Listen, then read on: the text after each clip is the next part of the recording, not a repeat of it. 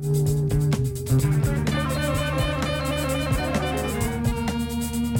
welcome to episode 73 of the Never Iron Anything Comics Review podcast. My name's Tony. Returning this week is an old buddy. Yes, be prepared to stare into the fist of Eamon Clark.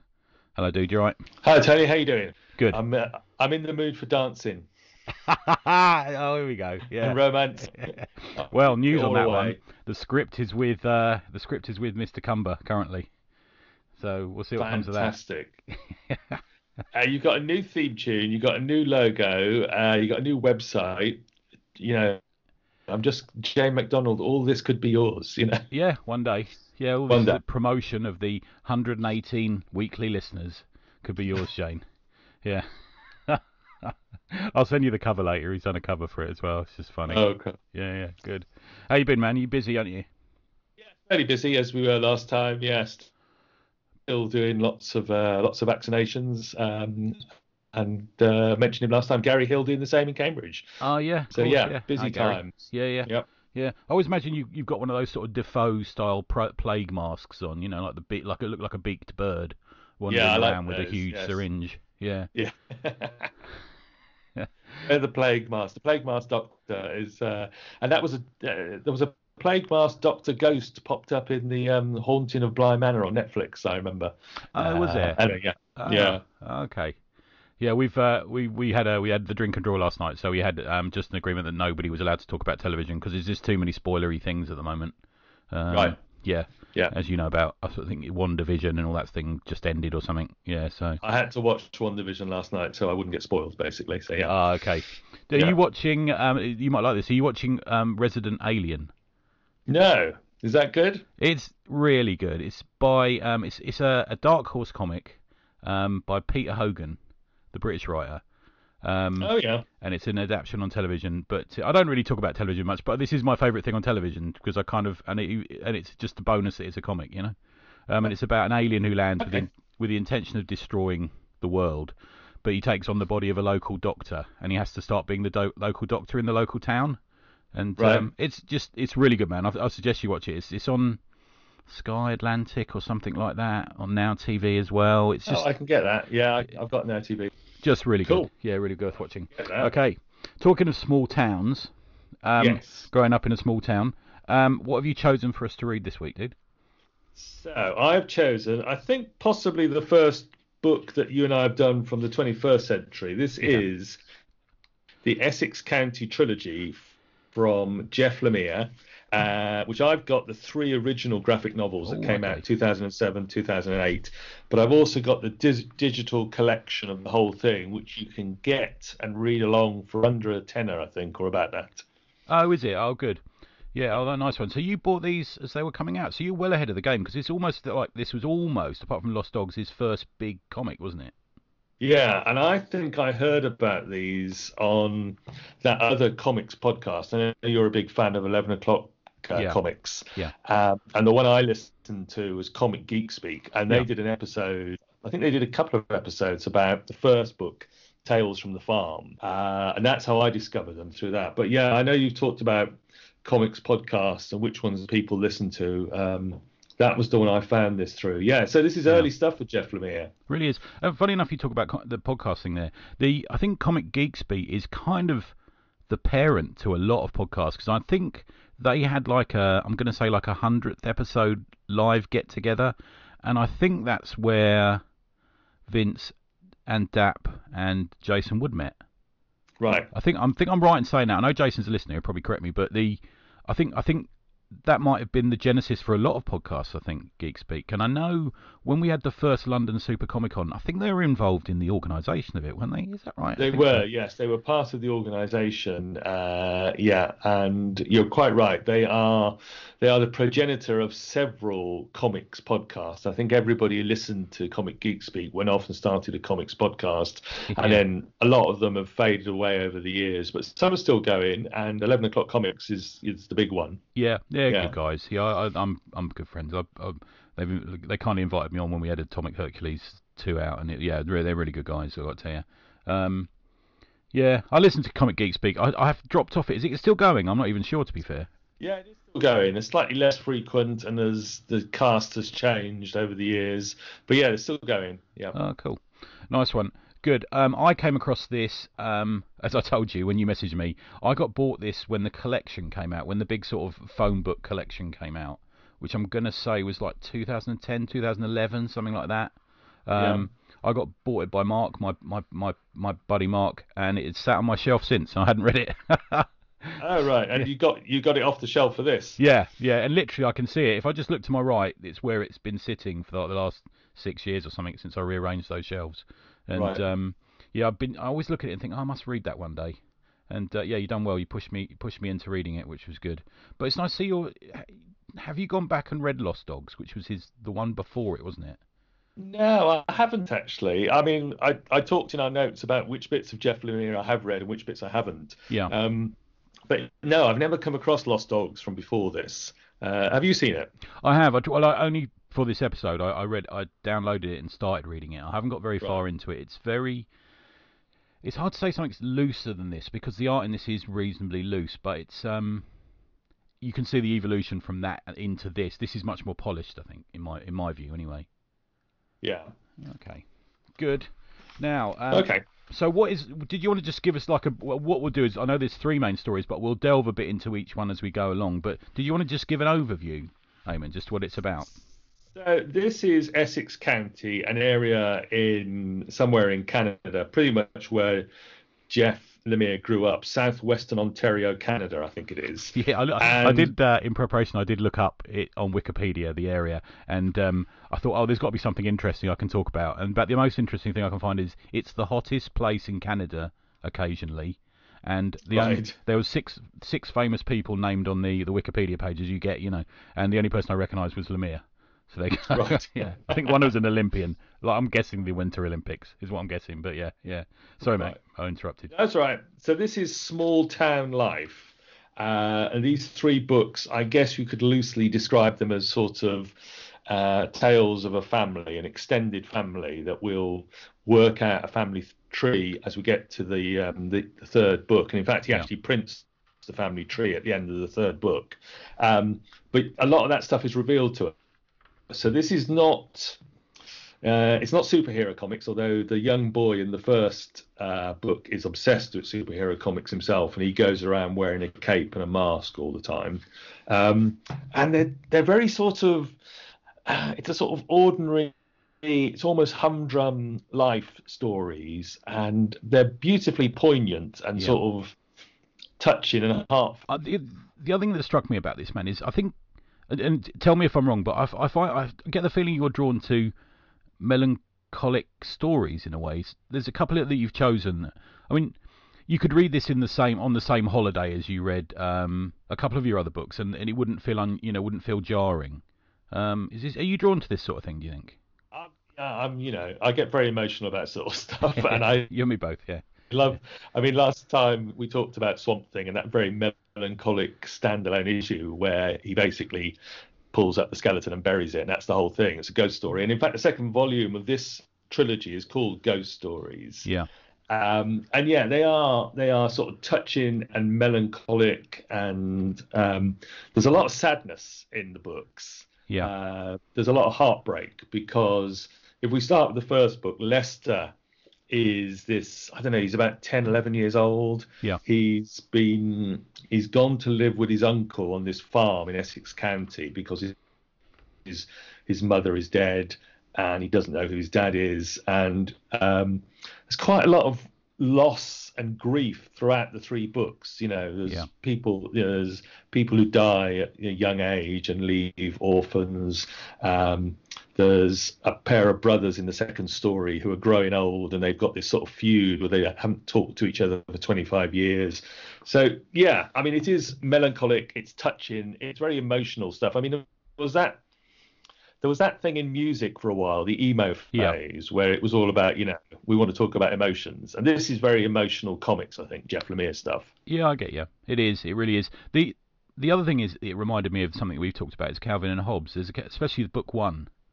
There's the alien invasion, or takes the place of Hobbes in a way for that story for Yeah. me. Yeah.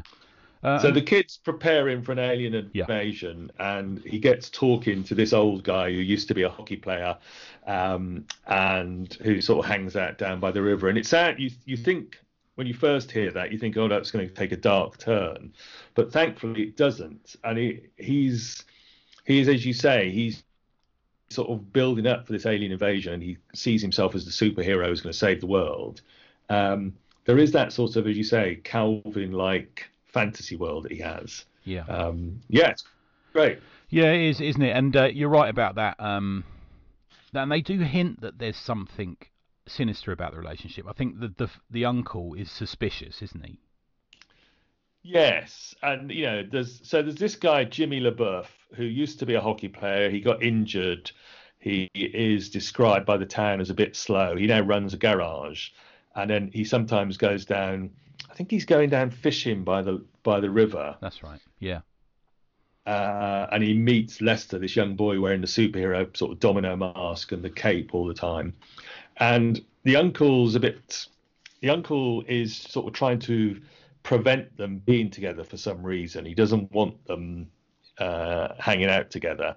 And you do wonder if it's going to take, as I say, that dark, unpleasant turn. But actually, turns out, both the uncle and Jimmy LaBeouf, basically decent guys who've got their own issues and damage and traumas. Yeah, they've had a confrontation in the past, don't they? Because I think at one point he says to him, "You're going to fight me. It didn't turn out well before, did it?" Exactly. Yes. Yeah. How did that turn out for you last time we tried Yeah. this? Yeah. Yeah. It's an interesting dynamic, and if it was me and it was my son, fucking hell, I wouldn't let him anywhere near the river. Do you know what I mean? To meet this, Yeah. who I think my gran used to refer to as soft in the head son. He's like Yes. he's a bit like that, isn't he? He is. Yeah.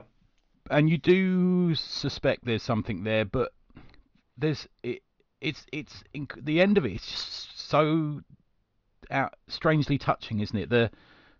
Because he plays along with this kid and his fantasy about fighting aliens, and we do get this sort of flight of fancy towards the end where the kid does sort of start flying, and you think, oh, what's happening here, don't you?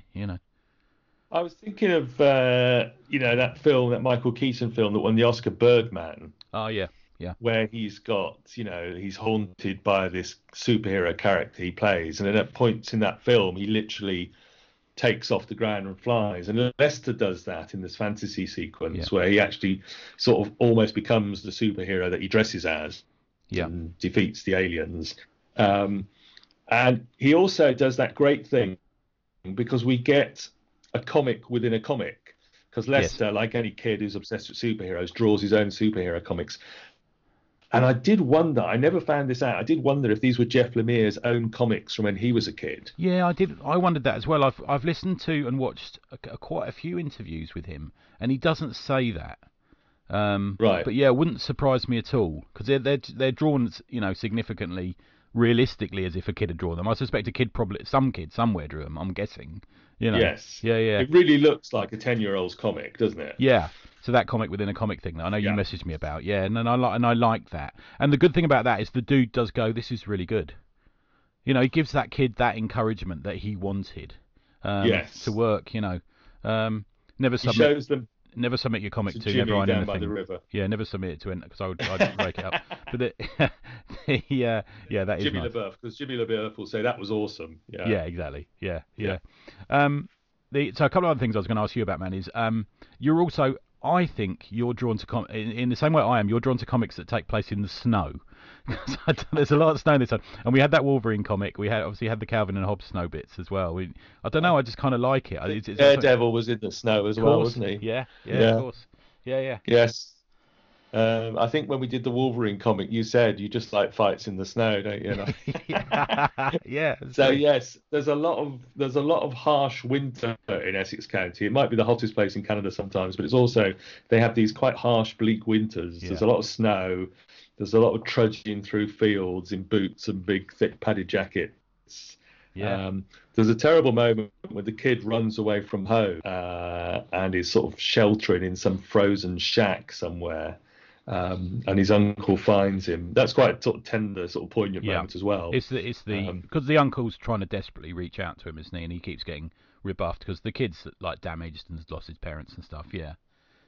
There's there's a technique that Jeff Lemire uses. So he uses the kids comic within a comic, and then he does flashback sequences. And when he does the flashback sequences, they're in a sort of grey, lighter tone, which reminded me of when Carlos Esquerra did flashbacks in the Apocalypse War, and he used the same sort of half-inked technique. Yeah. And one of the things we see, of course, is Lester's mother dying, and on her deathbed, saying to her brother Kenny, Lester's uncle, saying, "You've got to take him. I can't have him going to an orphanage. You've got to look after him." Yeah.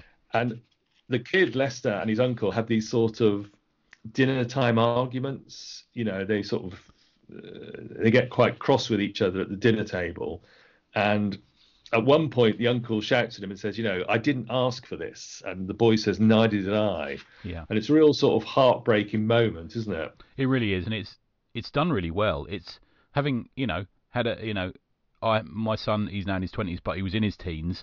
We had those moments. I'm not going to lie to you. Yeah. Well, we're both dads, aren't we? So we know. Every parent's had them, haven't Yeah, they? Yeah, exactly. Yeah, really good. Really well written. And the other thing I wanted to point out is the crow that appears throughout the book. To me, that looks a little bit like the birds that you're old enough to remember this. The birds that they used to have in Finger Bobs. Oh yes, It's not. They do look like finger bob puppets, don't Yeah, they? Yes. not a particularly realistic crow, but a crow full of character in it, and it appears throughout the whole of the series, and it also in the big phone book collection I've got, it's used as sort of chapter breaks as well. They use the bird flying and stuff like that to illustrate the breaks and the stories and stuff, which I really liked. I think it's a great little. There's whole pages of it flying, because it's a slowly crept out story at times, isn't it? I was listening to Jeff Lemire on Comic Geek Speak podcast talking about The Crow and about how I don't think he had the entire trilogy mapped out when he started the first one. Yeah, in fact, he says he didn't know how it was going to end at all. Yeah. Yeah. And he put the birds in it. And then, of course, he then... I should mention this is Top Shelf Comics and Chris Staros, I think, isn't it, who picks him up. Yeah. And then, of course, he uses the crow as a motif, as you say, chapter breaks, and then there's a crow, literally a character in the last of the three books. Yeah. That seems to, and I think it ends with the crow flying over Essex County, doesn't it? Oh, okay. I'll have to. Oh, that sounds right. That sounds good. Yeah. Yeah. Oh, good stuff. Yeah, I have to say, I think this is probably my favourite of the three books. It seems the first one. Yeah, it seems more tightly storied in a way. Right. The middle story, which we'll talk about in a minute, is the longer one, and the last one kind of ties up a few loose ends and has almost a twist in it, I think. Yes. So they are differently told narratives, but this one I find it maybe it's because of the first one I dived into and everything, but it's a crisper story to me somehow. Yeah, it's quite. I mean, it's a fairly slim graphic novel. Right.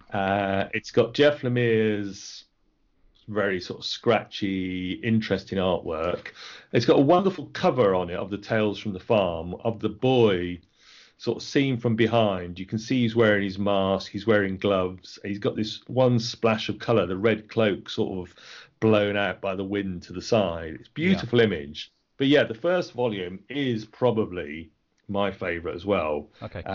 It's so neat and well contained, but also just so heartbreaking. This boy who's lost his mother, he's pretty lonely, he gets bullied on the school bus, you can see, that sort of, he's a bit of an outsider. Outfit, yeah. Yeah, exactly. He's a bit of a sort of outsider and weirdo.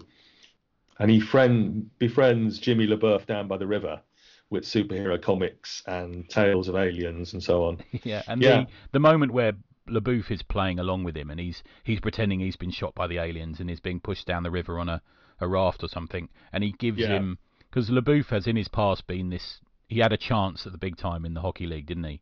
He did, yes. And he gives him his trading card, which is a bit dog-eared, and that's a lovely little moment, really clever, nice little closure. Very well done, I thought. Yeah. Good. Sort of Viking funeral. Yeah, exactly. Yeah. I was going to talk a little bit about the cover actually of the collected version. So, I think it may be the same one you've got on the digital, which is the bottom third is sort of roots of a tree spreading out. Yeah. And I edited a comic recently where the cover eyes submitted a cover and it was the backs of everyone. And I had to say to him that this doesn't work. This is a comic. We need to instill some kind of excitement in the reader to read it. And he went away and improved it very much so.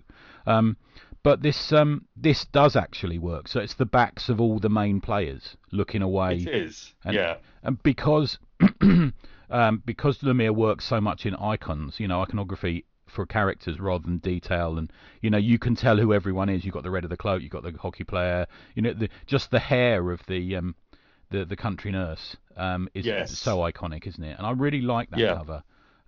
It's a brilliant cover, and as you say, you've got the tree roots sort of growing down the bottom half of the page, and top right, there's that crow again. Yeah, there he is. Yeah. As a little motif. Yeah. Yeah, no, they're good. I like Chris Darros's work. I think Top Shelf have over the years consistently put out stuff. If I was going for sort of indie publishers, I think I'd put them just below Fantagraphics as being an interesting, original, experimental place to go to. And I think Lemire suits them. Yeah, no, good stuff. Should we talk a little bit about Lemire? So born in 1976. Look at him, what a youngster, hey. Born unsurprisingly, as you said, in Essex County, grew up in the area and decided initially to pursue a career in film before he committed to comics. Went to film school briefly in Ontario. In 2005, so it's quite a late starter in the world of the people that you and I discussed generally. Yeah. He created Lost Dogs with Ashtray Press, won the Xeric Award. 2008, 2009, he created Essex County. 2012, The Underwater Welder. Back in 2009, he did The Nobody at Vertigo. So it's a slight change of pace. I think The Underwater Welder is that Top Shelf as well, is it, Eamon? I think it is, yeah. Yeah. Sweet Tooth is probably one of his bigger known ones. There's currently a pilot of that doing the rounds. I think it's gone to series, but there's a pilot. I think if you know the right people, you can see it. Right. He has. I have to say, I was blown away by the amount of stuff he's got out there, and the amount. He's very prolific, isn't he? Super prolific, yeah. And a lot of it is stuff that I have just coincidentally read because I like the characters as well. I think. Just to go through some of his stuff. Frogcatchers came out through Simon and Schuster. I know we've both read that, and that has there's a through line between a lot of these books. They're not necessarily sequels, but I would say Lost Dogs, Essex County, Underwater Welder, The Nobody, and Frogcatchers there's a through line, isn't there? Mostly because it's creator, he wrote and drew it, but there's somehow I don't know how you would put it. How would you join them up together? I know we talked a bit about it, didn't you? So they are all books about sadness and regret and looking back on the past, maybe. And then they've all got. I mean, I don't want to make them sound too gloomy because they're all quite, in a way, quite uplifting and rewarding reads. But they have that sort of. When he does his own drawn and written stuff, there's a certain melancholy, as you said before, to all of them in a way, isn't there? Yeah. And there's a certain small town vibe to them. It's about people, dealing with their sort of their lives in a small town, or maybe the nobody who the analog for the Invisible Man wanders into a small town. They're all his written and drawn ones are just great. I love all those. But like you said, or you're probably about to say, he's gone on and done all the big stuff as well. He's gone from this creator-owned stuff, which is, like you say, it just has a certain specific mood to it. That it's that is so him. The only other person I'd put him close to, and I think they're friends, is Matt Kint. I think they're of a similar style somewhere. He's worked at Comixology Originals, so if you get Snow Angels with Jock, I think that's just come out. The first, or either zero issue and the first issue, I think it's just about come out. And Gary Hill tipped me off to that because you can read that for free. If you've got Amazon Prime, can't you? Yeah. What did you think of it, man? Have you read it yet, or? Yeah, I did. I read both the sort of short story version and then the comic version done by Jock, and I sort of I was really intrigued. That seems great. I mean, it's a change. Of tack for him. It's a sort of post-apocalyptic frozen world story. Yeah, they're racing down a gap between glaciers or something like that. That's right. Yeah. Yeah, it's quite bleak as well. And Back in the Snow. Look at that. Back in the Snow again. More snow. Yeah. Yeah. Dark Horse, he's done the Black Hammer universe. Go back about 8 months in the episodes, and you'll find a special that we did on that. And Episode 1. Sorry, mate. Episode 1 of this very podcast. Of course it is. Yeah. Yeah. Black Hammer. Yeah, me and the Falkmeister. Yeah, exactly. It's really cleverly done. And humorously also has a crossover with the Justice League at one point, which is just, I know. Yeah, how did that work? Yeah.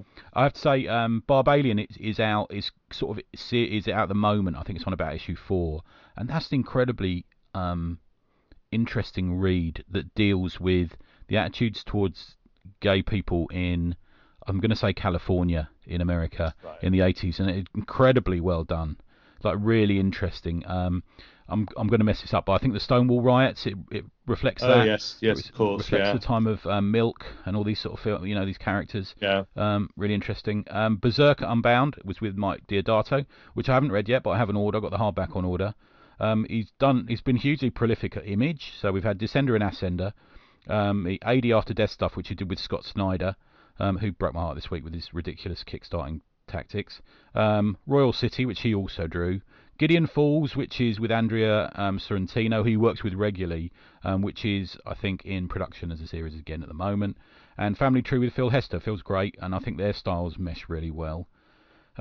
Marvel, so all new Hawkeye, Extraordinary X-Men with Humberto Ramos, Old Man Logan, which was probably one of my favourite books of his, that is an IP character.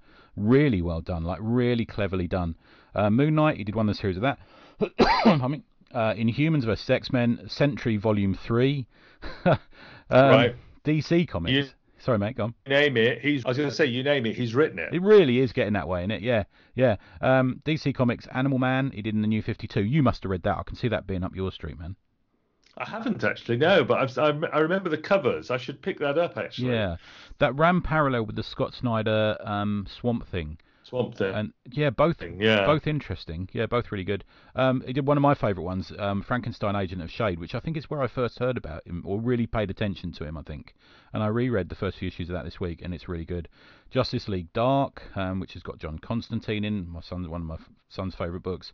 He did Green Arrow, that was again with Andrea Sorrentino.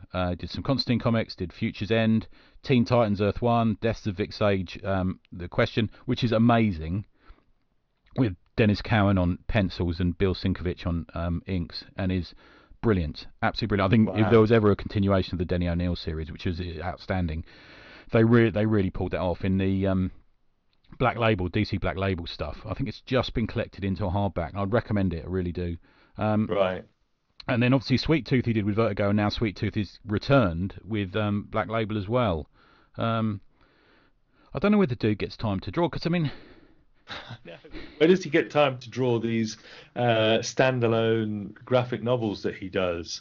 He is the small press guy who's made it to the big time, isn't he? Yeah. Or he's the ice hockey guy. He makes it from the minor league, from the Grizzlies or whatever they're called. He's gone up to the NHL, isn't he? Yeah, exactly. Yeah. He's made it to the big time. Amazingly prolific. Sounds like still, a great guy as well in interviews. Yeah. And yeah, he's written all these big characters, and then from time to time, he goes away and writes and draws his own graphic novels. And they're just so beautiful. Yeah, and they suddenly come out. I remember when Frogcatchers, I hadn't heard anything about it. I thought, well, I'm just going to buy that immediately. Yeah. Yeah. He's a couple of quotes from him. He says, drawing keeps me sane. He needs to do 4 or 5 hours a day drawing just to keep him sane. So he describes his working week as thus. He says he draws all day, and then he writes scripts in the evening.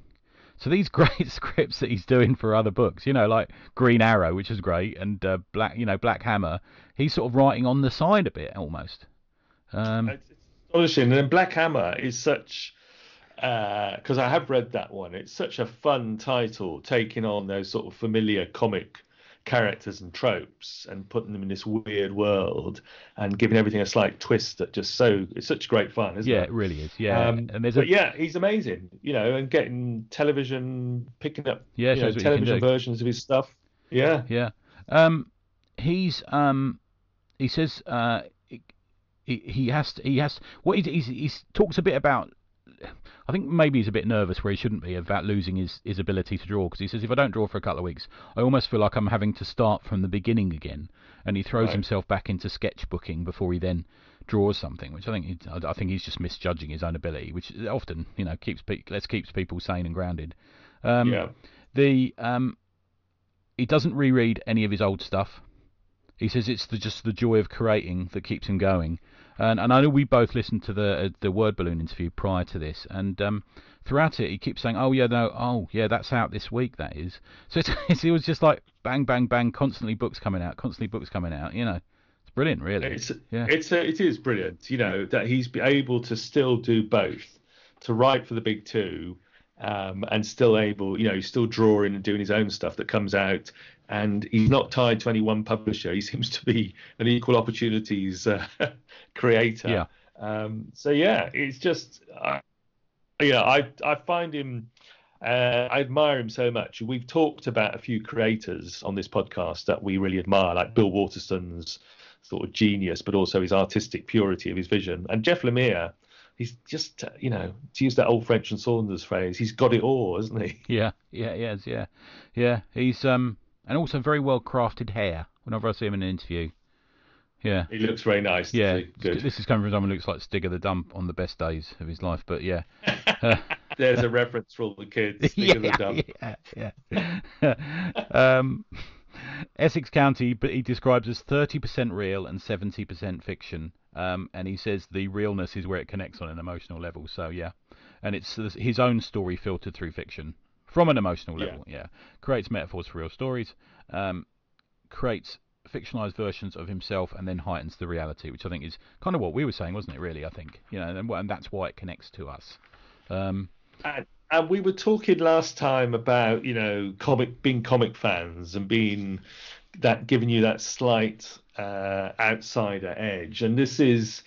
You get that feeling about Lester in the first book, who's obsessed with superheroes, that Jeff Lemire was a bit like that. He was the guy who was into comics as well as hockey. And I think in the collected edition, he thanks his parents for letting him, encouraging him to just keep drawing. And living in his own head in essentially in a way. Exactly, yeah.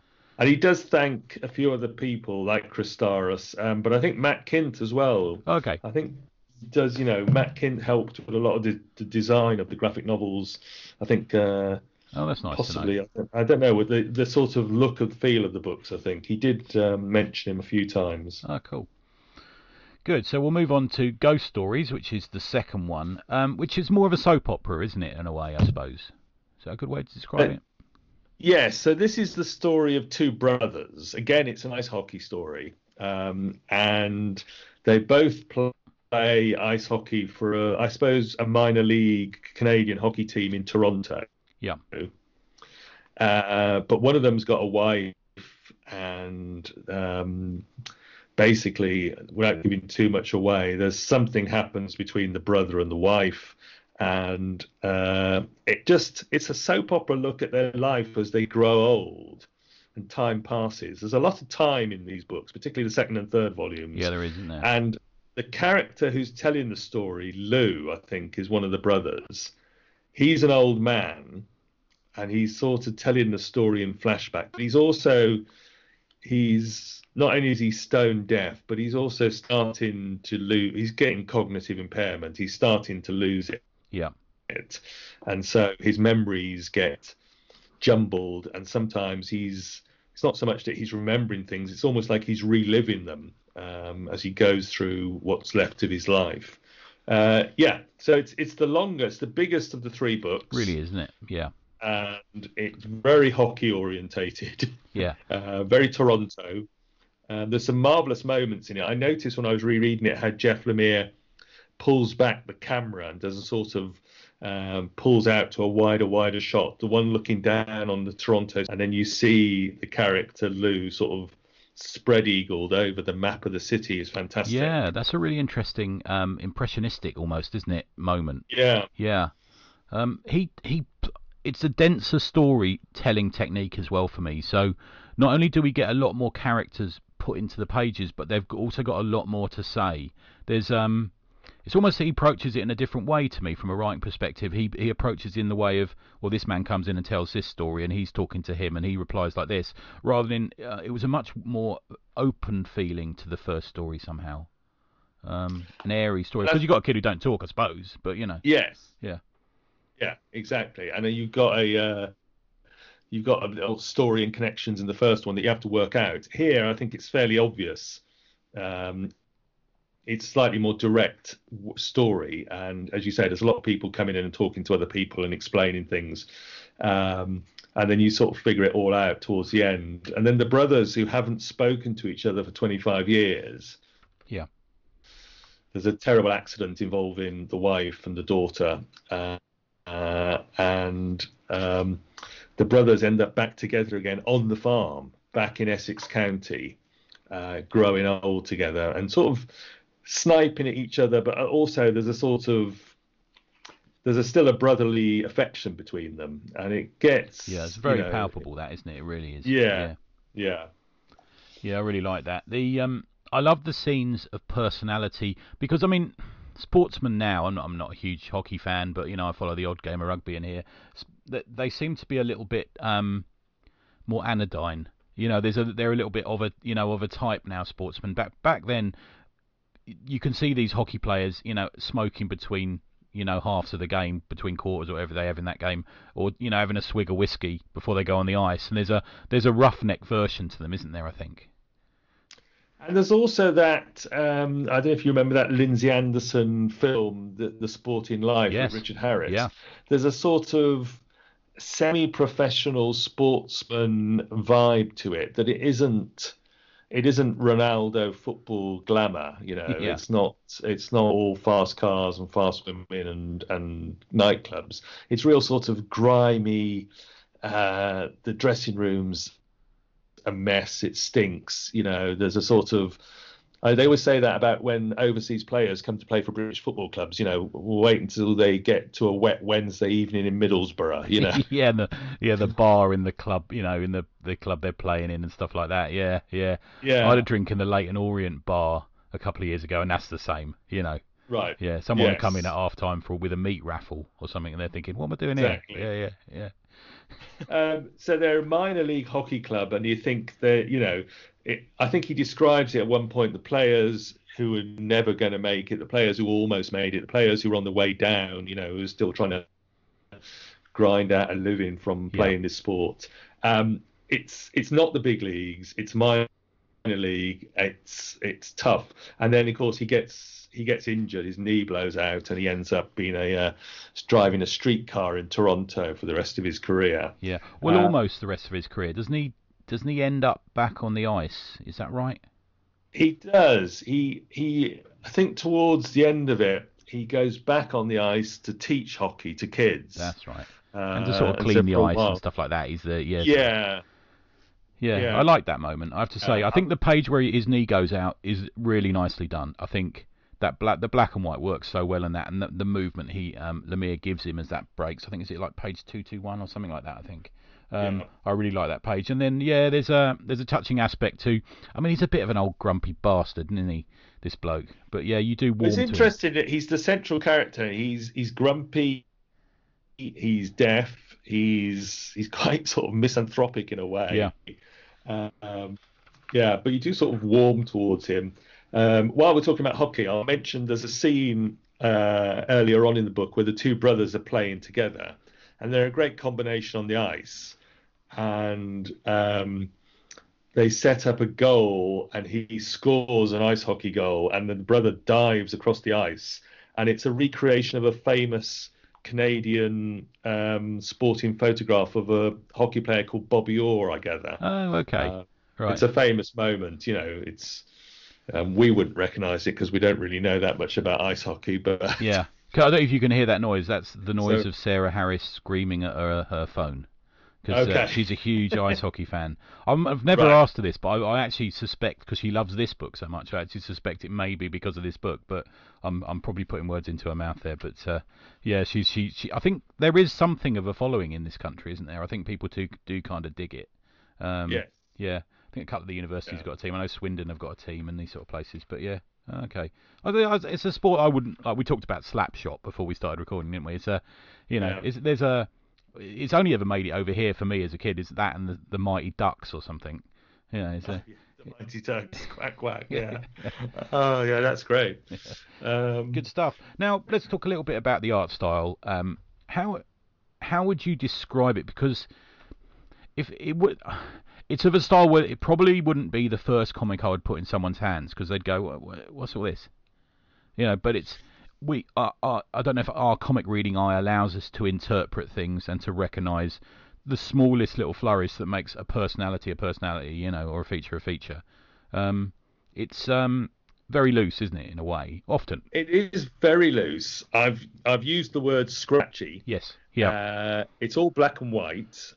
He puts occasionally in some of his books, he puts like a color wash or a sort of watercolor on some of them. But this is all black and white, Yeah. scratchy. The characters have literally just like little circles for eyes. Some of the men have these great big, huge, broken noses. Honkers, yeah, they really have. They really do, don't they? Yeah.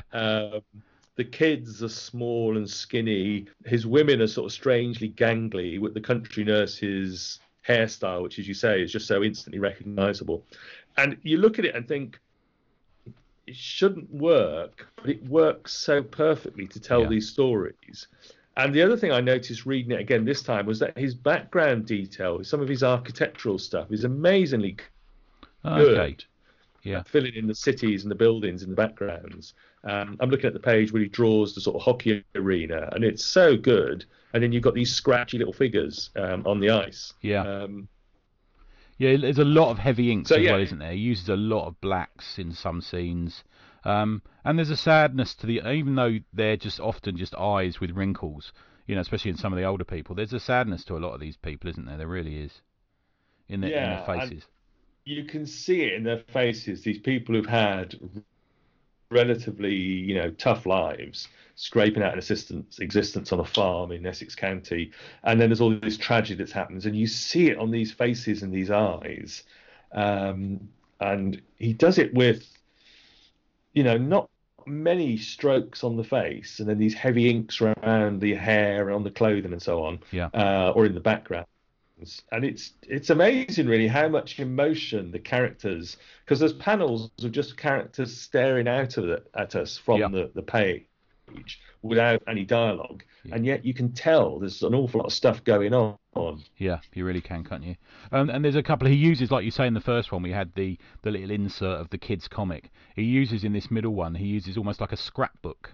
So we get a section where the old dude is down in his basement going through, he's beginning to lose his mind a little bit, and his memory's going, and he's got a scrapbook, and it's full of pictures of him with his, brother, and the triumphs, and the stuff that's happened on the ice, and letters to each other, and letters to his mum and stuff, and it's quite a nice little moment, that, and it's not just like one page. I think it's like 12, 13 pages, something like that. It's quite a long little sequence. Yeah, it goes on, all these newspaper clippings and everything. Yeah. It's a nice little touch. That, I mean, I remember my father my father kept some clippings of some stuff that I'd had at work and stuff, and it's nice to find that sort of thing. It's quite a touching moment. But he spends the book pulling on your heartstrings, Lemire, doesn't he? He doesn't let up on you, does he? Yeah. No.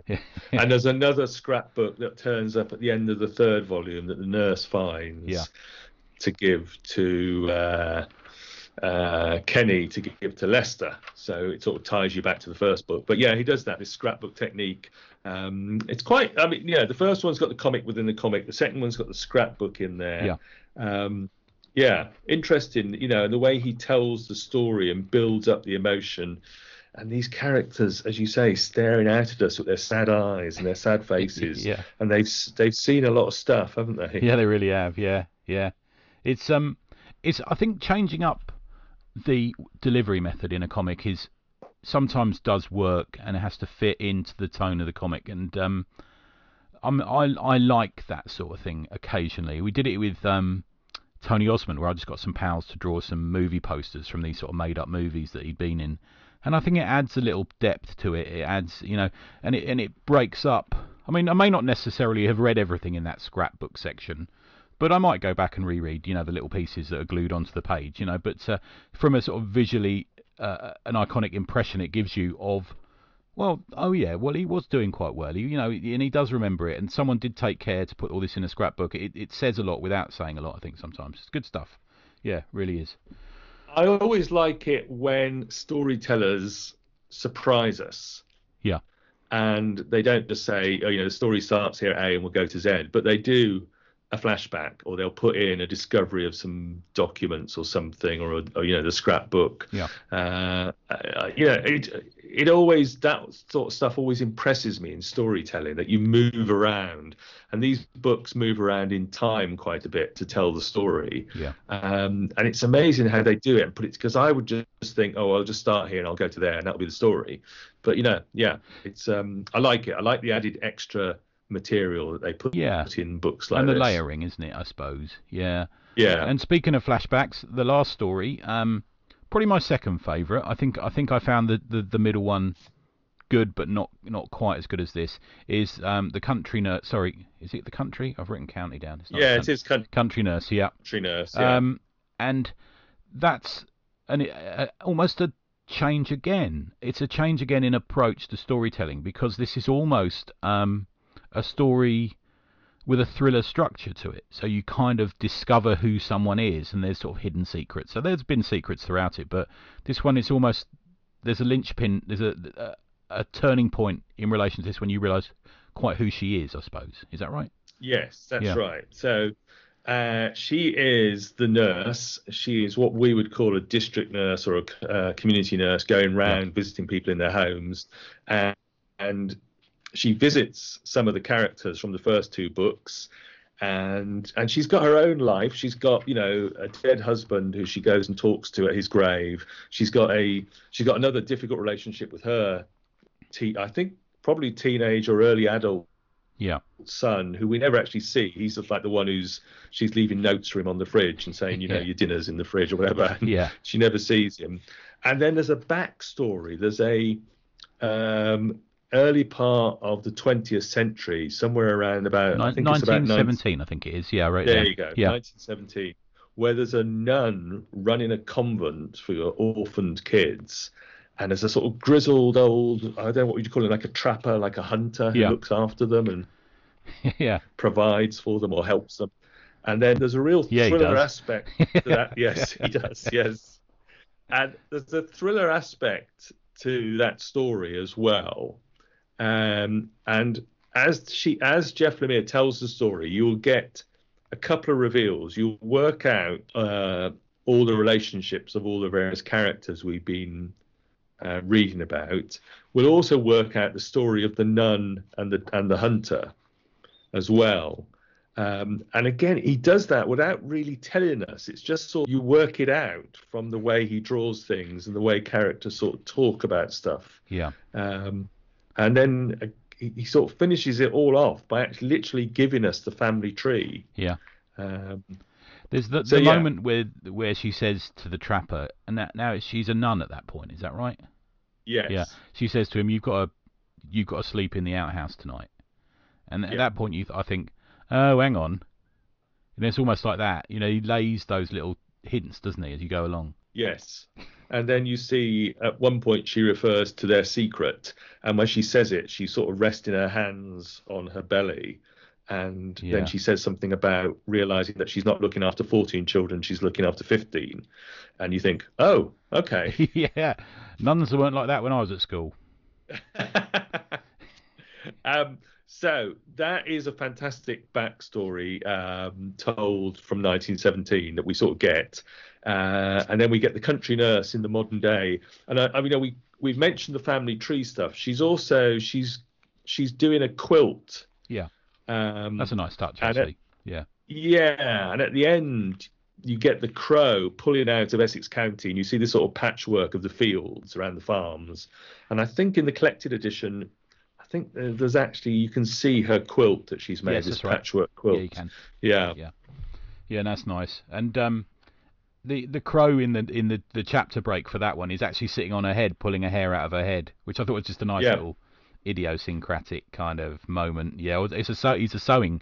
So he's sort of standing there. So he's foreshadowing that. Yeah, no, it's a really nice story. You really warm to her, don't you? You really like her. She's sort of long suffering and puts up with all these grumpy people, and all these painful people. But she does it with a sort of sense of honour about what she does. I think, doesn't she? Yes, and she is. She's a very honourable, decent person who goes around basically helping people out, both with their physical ailments, but also trying to help them with their lives. And she's a good person. Yeah. And then at one point she visits her grandmother in the old people's home, the oldest woman in Essex County. Yeah. And again, Jeff Lemire almost uses a film technique by zooming in on the old lady's eyes and then pulling back out, and we're in the nun's story, and you realise, oh, that's the nun. So clever, isn't it? Yeah.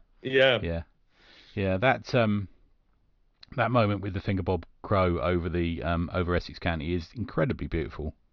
Yeah. It's just lovely, and there's the river that we've seen before, and then there's the long road that the boy walked down, and it's very nice. Yeah, I really do like that sort of thing. Added to that, there's a couple of extra stories, aren't there? So we've got the sad and lonely life of Eddie Elephant Ears, which is a little bit of a foreshadowing to the Nobody in a way, isn't it? I suppose it is. Yeah. It's very much his tryout for the Nobody. Yeah. And then you've got Essex County Boxing Club, I think it's called, isn't it? The Boxing Club. Yes. So that's quite fun as well. Yeah. There you'll find those in the collected edition. I can't remember where they came out. No, I'm not sure. I don't think it makes it clear in a couple of the entries I read about him, but yeah. There's some extra little bits and pieces that he did as like 2-page comics or 4-page comics for conventions, I know. Yeah. And there's some of them in the back, aren't they, as well? Yeah. They are in there as well. So there's a tale of two blokes. It's almost like an Essex County fight club where they set up a boxing club. Yeah. And then Eddie Elephant Ears, who's a bandaged figure, you never see his face, and he does some clever sort of camera tricks where the nurse is changing the bandages and you never see the face. But that's quite fun. It's also again about, because he have us like a special place in the tree that he goes and sits and reads. That's right. He does, doesn't he? Yeah. No, it's great stuff. And the collected version is full of it. It's absolutely chock full of like 40 pages of extras. Like you said, there's a couple of little extra short stories. There's a couple of, I'm guessing they're sort of piss takes on variant covers. There's a Tales from the Arm cut-out action dolls where you can, cut it out. And we used to get that in girls' comics over here, didn't we, with the paper doll thing, and you could put different dresses on them and stuff like that. I loved those where you would bend the tabs over and stick them onto the cardboard figure. Yeah. There's an Alex. There's a couple of those. Yeah, there's an Alex Robinson. I think to me it doesn't credit it, but it really looks like Alex Robinson has done a cover for it. It doesn't credit him though. That's interesting. Right. Let's find that out. I like Alex Robinson stuff. More of that coming soon. A couple of sort of sketches and rough sketches and character things. An action figure that's done by my wife Leslie Ann Green, is also a sculptor and doll maker. She made a Leicester action figure, which is great. I'd buy that. That's a brilliant. Yeah, really good. So he's there. He is an action figure with with his gloves and the cape and the mask and these chickens that he's supposed to be. He's always been bollocked for not feeding. Yeah. Exactly. The uncle's always saying, "Have you fed those chickens?" Yeah. And Jeff Lemire says, "He is my most prized possession." Oh, nice. Yeah. Yeah. And our old friend Jeffrey Brown does a pin up as well for it in sort of typical Jeffrey Brown kind of way. And it's full of stuff, really nice stuff. Why I hadn't read this, I think occasionally the expectation of it stops me reading, watching, whatever, consuming something, And so many people had said to me, "It's amazing, it'll make you cry, it's brilliant," And I thought, I need to put this off till I'm in the right frame of mind. And it was 10 years later that you made me read it. So, yeah. Well, that's good. That's good. And I'm just reading the acknowledgements at the back of the digital collected edition. He says, "I would like to thank Chris Staros and Brett Warnock, and a big thank you to Matt Kint for his amazing book design and friendship." And he has a few others: Rob Venditti, Jeffrey Brown, Darwin Cook. Oh, wow. Robert Venditti is one of my favourite writers. I love his writing. He's one of the best writers DC's got. I don't know why they don't give him more. He did the Hawkman stuff, and he's really good as well. Oh, good stuff. Yeah. Oh, okay. That made me rethink something we'll talk about in a minute, but I think I'll stick with what I've got. Good. We'll talk about Okay. that in a sec. Good. Thanks for that, man. Good choice as always. We'll switch over before we end and we get a mention from the cult leader. We'll just have a quick chat about you. So, I've been you've been putting out a lot of product recently. Did you do 3 podcasts in a week the other day? Did that happen? I did, yes. Yes, it did happen. I put out 3 episodes in a week.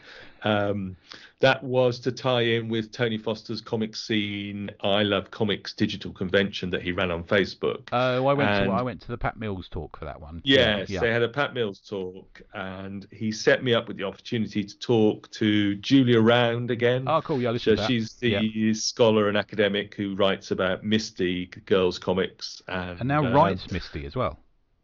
Well, she's written some horror comics for fanzines. They haven't got to write for Rebellion yet. Oh, that's right. I heard her saying, like, hint, hint, if he's listening. Yeah. And then Tony Foster also set me up for half an hour with John M. Byrne. Yes, here we go. This was great. Yes. Yeah.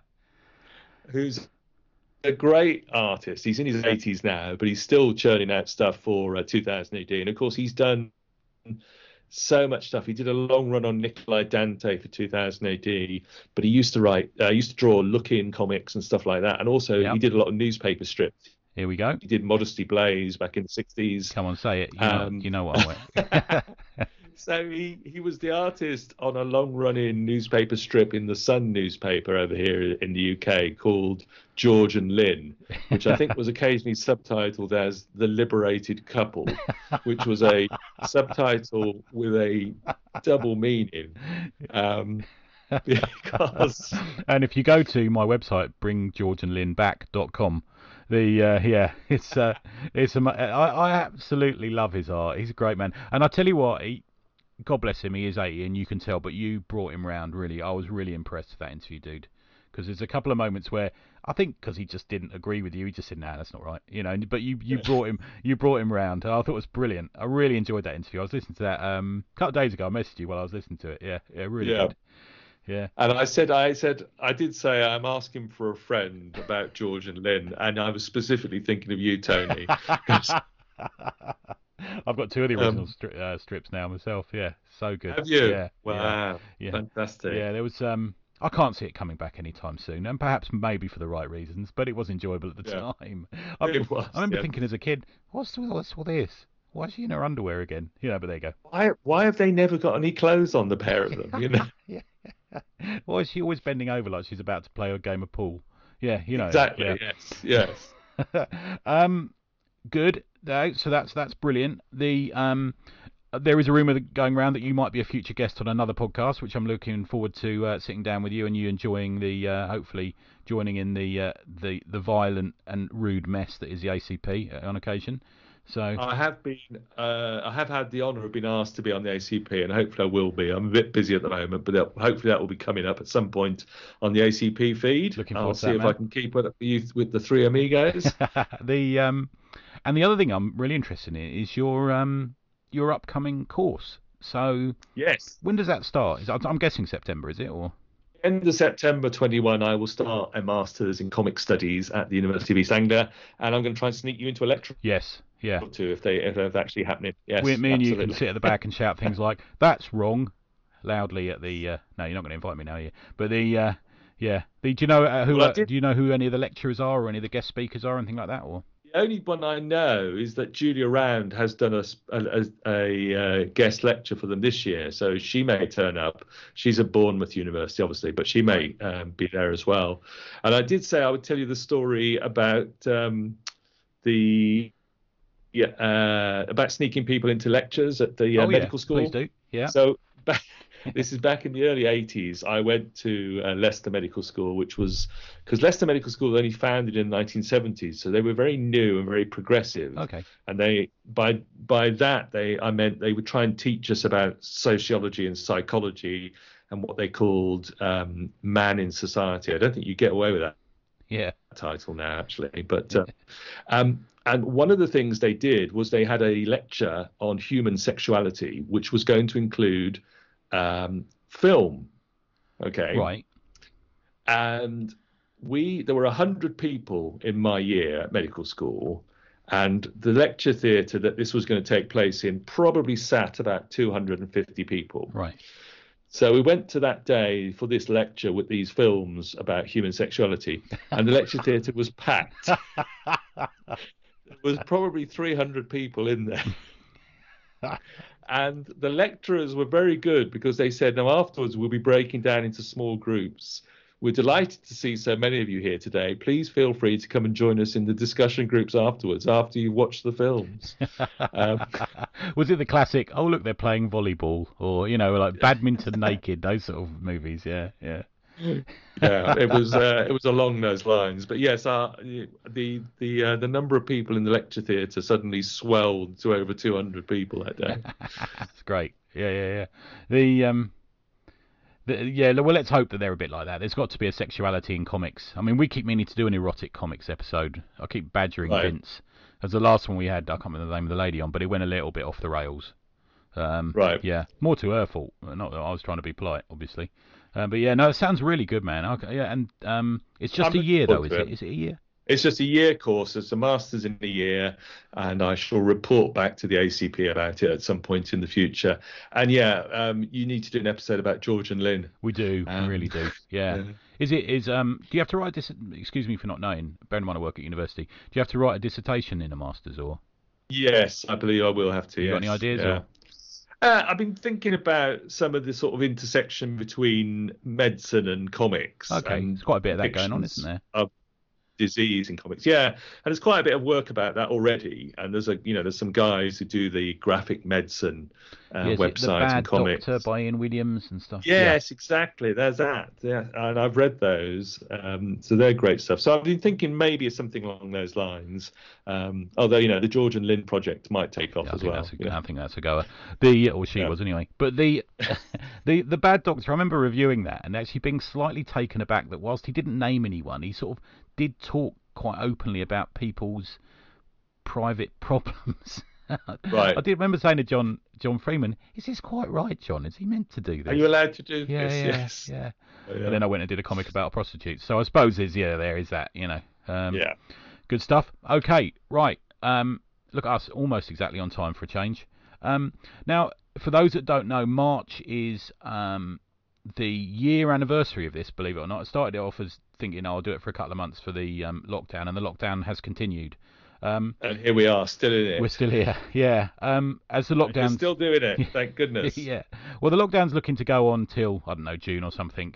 And I'm going to sort of decide whether I'm going to take it on after that. I kind of admire your bi-weekly format, Eamon. I think that's kind of manageable. Yeah. But we'll see what happens. But to celebrate the year, I had a chat with Eamon, had a chat with a couple of the other guys who are sort of regular hosts, and what we're going to do is Tony's Challenge. So rather than the guests coming on and saying what they want to talk about, I've sort of decided I'm going to be selfish and pick a couple of comics for the guys to talk about and have a look at. And they're all comics that are sort of easily available. And bearing in mind you're doing this course, I thought I'd choose something that to me is Stone Cold classic, bit of a very representational of the way that comics were heading at the time, and a really good comic in its own sense. And I was gonna challenge you to read the Fantastic Four number 51, This Man, This Monster. Oh right, okay, yeah, of course. Have you read that one before? Fantastic. Yes, I have. Good. Yeah, I love. Oh, absolutely. So, yeah, no, that's a gem. Absolutely brilliant. Yeah, and again, yeah, you've chosen me for you as well. I think for you like the sort of human nature side of things, the sort of the reactions to things. Whilst by a man who made a stone, we won't ruin everything, but he has a very human reaction to what happens, and it's understandable. And it's I think it's I think it's Kirby and Lee working their best work for me in that issue. I think it's incredible. Possibly the best Thing story I've ever read. But yeah, oh wow, that's a great one, Tony. Yeah. I look forward to that. Yeah, that's Tony's top trumps challenge Eamon. Okay, I won't tip it off then. We'll be back talking about Fantastic Four. Good stuff, man. Good. And where can people find you? And where can people find the Mega City Book Club podcast, which is on fire at the moment, man? Really good stuff. Yeah, even Vince's episode was outstanding. So Vince was on talking about Frankenstein. Yeah. and Death Wish. That's great. Megacitybookclub.com is where you'll find the podcast. It comes out every 2 weeks. Although, again, I've been putting out some extra episodes. There's some extra going to be coming out in the next week about the 2000 AD audio books that they've just released. Oh, I've pre-ordered them, so I'm hoping they just come out, haven't they? Is that right? Literally just come out this week, the early part of March 21. They've done America, they've done Judge Dredd the Pit, they've done The Horned God, they've done Brink, and they've done Ballad of Halo Jones. So I've recorded an episode about America, and I'm hoping to record an episode about Halo Jones audiobook with my daughter Jenny, and I'll get those out as bonuses. And then next week, coming up on the pod, I've got Mike Collins, 2000 and Doctor Who and Marvel and DC comic artist, who now does storyboards for the Doctor Who TV series. As well as storyboarding, I think, his Dark Materials, which is on TV as well. And he did Apollo. I don't know have you ever reviewed Apollo on the ACP? But we know the guys who did it because they did something with Shaky Came before that we had them on for. Right. Yeah. Right. So Mike Collins drew Apollo, which is basically it's the story of Apollo 11, and so he talks about that. That's coming up on the podcast next Sunday. Oh, good stuff. Yeah, Mike's a nice guy. I did a panel with him at Leamington. Right. Not Leamington. True Believers in Cheltenham, and right. And all we did was just natter on about Bronze Age comics. It was nice. You know, he's been about for years, Mike, isn't he? He's a journeyman. He knows what he's doing. He never turns in a bad panel, I think. That's how I see it. No, he's great. And he ought to get more attention because he's just so good. Oh, he's done The Flash, he's done Spider-Man, he's done Star Trek Voyages, loads of stuff. Yeah, really good stuff. And he's drawn loads of Doctor Who, and he did Slain. I mean, if Pat Mills lets you do Slain, because Pat's very particular about his artists, isn't he? So fantastic. So that's coming up next week. Megacitybookclub.com for all your podcasting needs, apart from Never Iron Anything and the ACP. I think but the just a quick one, an aside there. I know when he came on to Doctor Who, he was a breath of fresh air because they had previously used a comic artist who we both know, I won't name, who would just turn up with things drawn on a napkin. Right. And Mike Collins came in with prepared to work, prepared to be a professional, and everyone, because a friend of mine used to work in the design on Doctor Who, and he says, thank God for Mike Collins. I think everyone decided he's a class act, I think. Good stuff, man. Good. There's that thing that Neil Gaiman says about how to break into comics, that you can be, there's three things: you can be good, you can be a nice person, or you can be reliable. And you've got to be at least two of those three. And Mike Collins, I think, is all three of them, actually. Yeah, he's a rare bird, isn't he? Yeah. So, good stuff, man. Excellent. We've got episode 300 coming up of the ACP soon. So watch this space. We'll be making announcements of that. We're going to try our best to do a live episode. So watch to see how that goes. We've got some drink and draws coming up. If you can join the ACP Facebook page, and otherwise head over to neverironanything.com. There's a few reviews going up on there this week. I've stopped taking commissions. I've stopped taking review copies because I was just getting the same old thing through, guys, and I wanted to discover. I think we were stuck in a bubble of reviewers' guilt and reviewing the same thing. So I've got some really interesting stuff that I've sourced mostly from America at the moment coming up, which I think you'll dig. Not least of which was Dynamite Diva, which I reviewed last week. So that's a good book as well.